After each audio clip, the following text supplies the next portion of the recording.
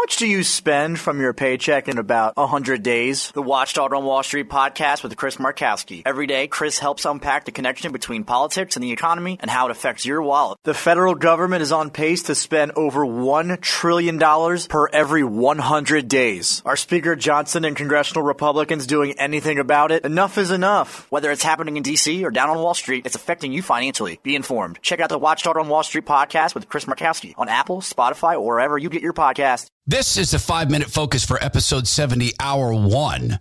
What's the title? Oh, yeah. Oh, that vote fraud. The Todd Herman Show is 100% disapproved by big pharma, technocrats, and tyrants everywhere. Now, from the high mountains of free America, here's the Emerald City exile, Todd Herman.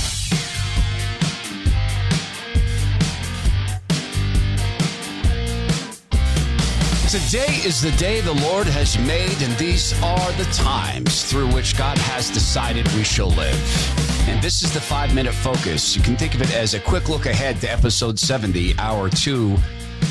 Oh, yeah, about that widespread vote fraud that didn't happen in the safest, most secure election in history. Rush Limbaugh, God rest him, used to tell us the Democrats were champions at accusing others of doing exactly that which they were doing. And Saul Alinsky used to say, accuse your opponent of doing the very thing you do so that when your opponent steps back and says, you're doing this, you can say, come on. You're just projecting.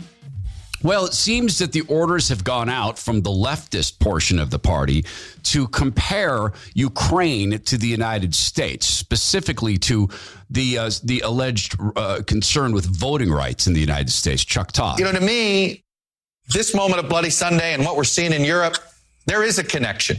It's a fight for freedom. It's a fight for democracy. And Rev, it's a statement I thought we would hear from the president on Tuesday that connected the two. He didn't quite do that. So when he says Rev, he's talking to Al Sharpton, who still gets to call himself a reverend and such because he's very reverential. So Chuck Todd's on the talking points that it's, our democracy's under attack like in Ukraine. But by what?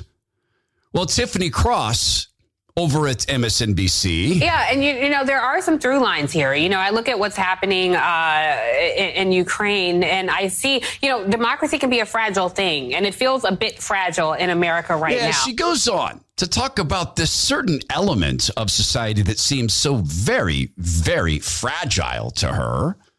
Jay Inslee, the dictator of Washington State. They've always wanted to follow Donald Trump. That's the central problem here. Who first said this was going to be over by Easter. Then he told us you can take horse deworming products and has always diminished our ability and who refused to help the state of Washington when I asked him to help. And the Republicans in this state have followed him and continue to follow him and continue to refuse to stand up to his coup attempt. Now, by the way, that was a question about the COVID flu and Inslee maintaining his dictatorial grip on the former state of Washington. He's also comparing Ukraine to the United States. Also back there now saying once again it was a coup attempt. Another one. And this is from this is from ABC, The View. Well, let me get to that one in a second. Let me start here. This is another MSNBC guest.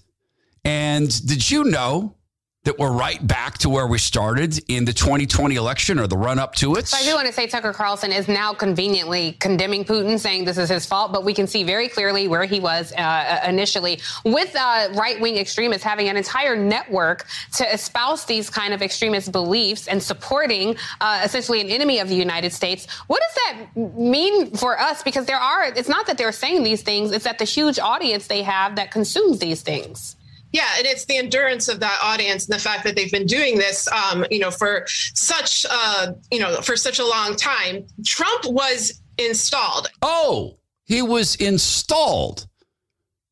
Got it. So we're right back to the election was stolen. And she goes on to talk about some specific techniques the Russians used to steal the election. Well, over at MSNBC, they have great, great love for the Constitution. The Constitution is kind of trash. We'll get into that.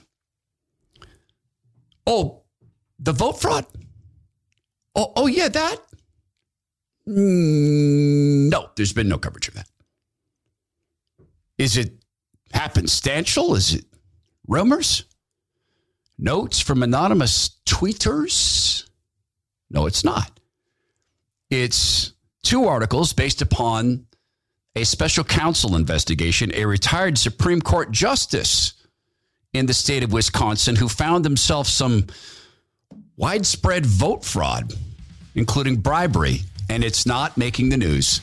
I remember when special counsel investigations were sacrosanct and where people like retired FBI directors were saints who floated above the water.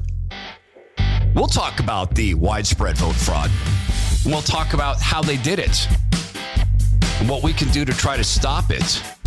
And we'll also, of course, give homage and respect to the only entity who can straighten this all out. That's God Almighty.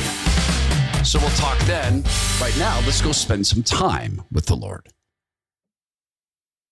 The Supreme Court rejects 14th Amendment arguments for kicking Trump off the ballot. The Biden administration admits secretly flying 320,000 illegals into the country last year, and some unhinged never-Trumpers want to ruin the lives of people seeking a no-labels third-party candidate.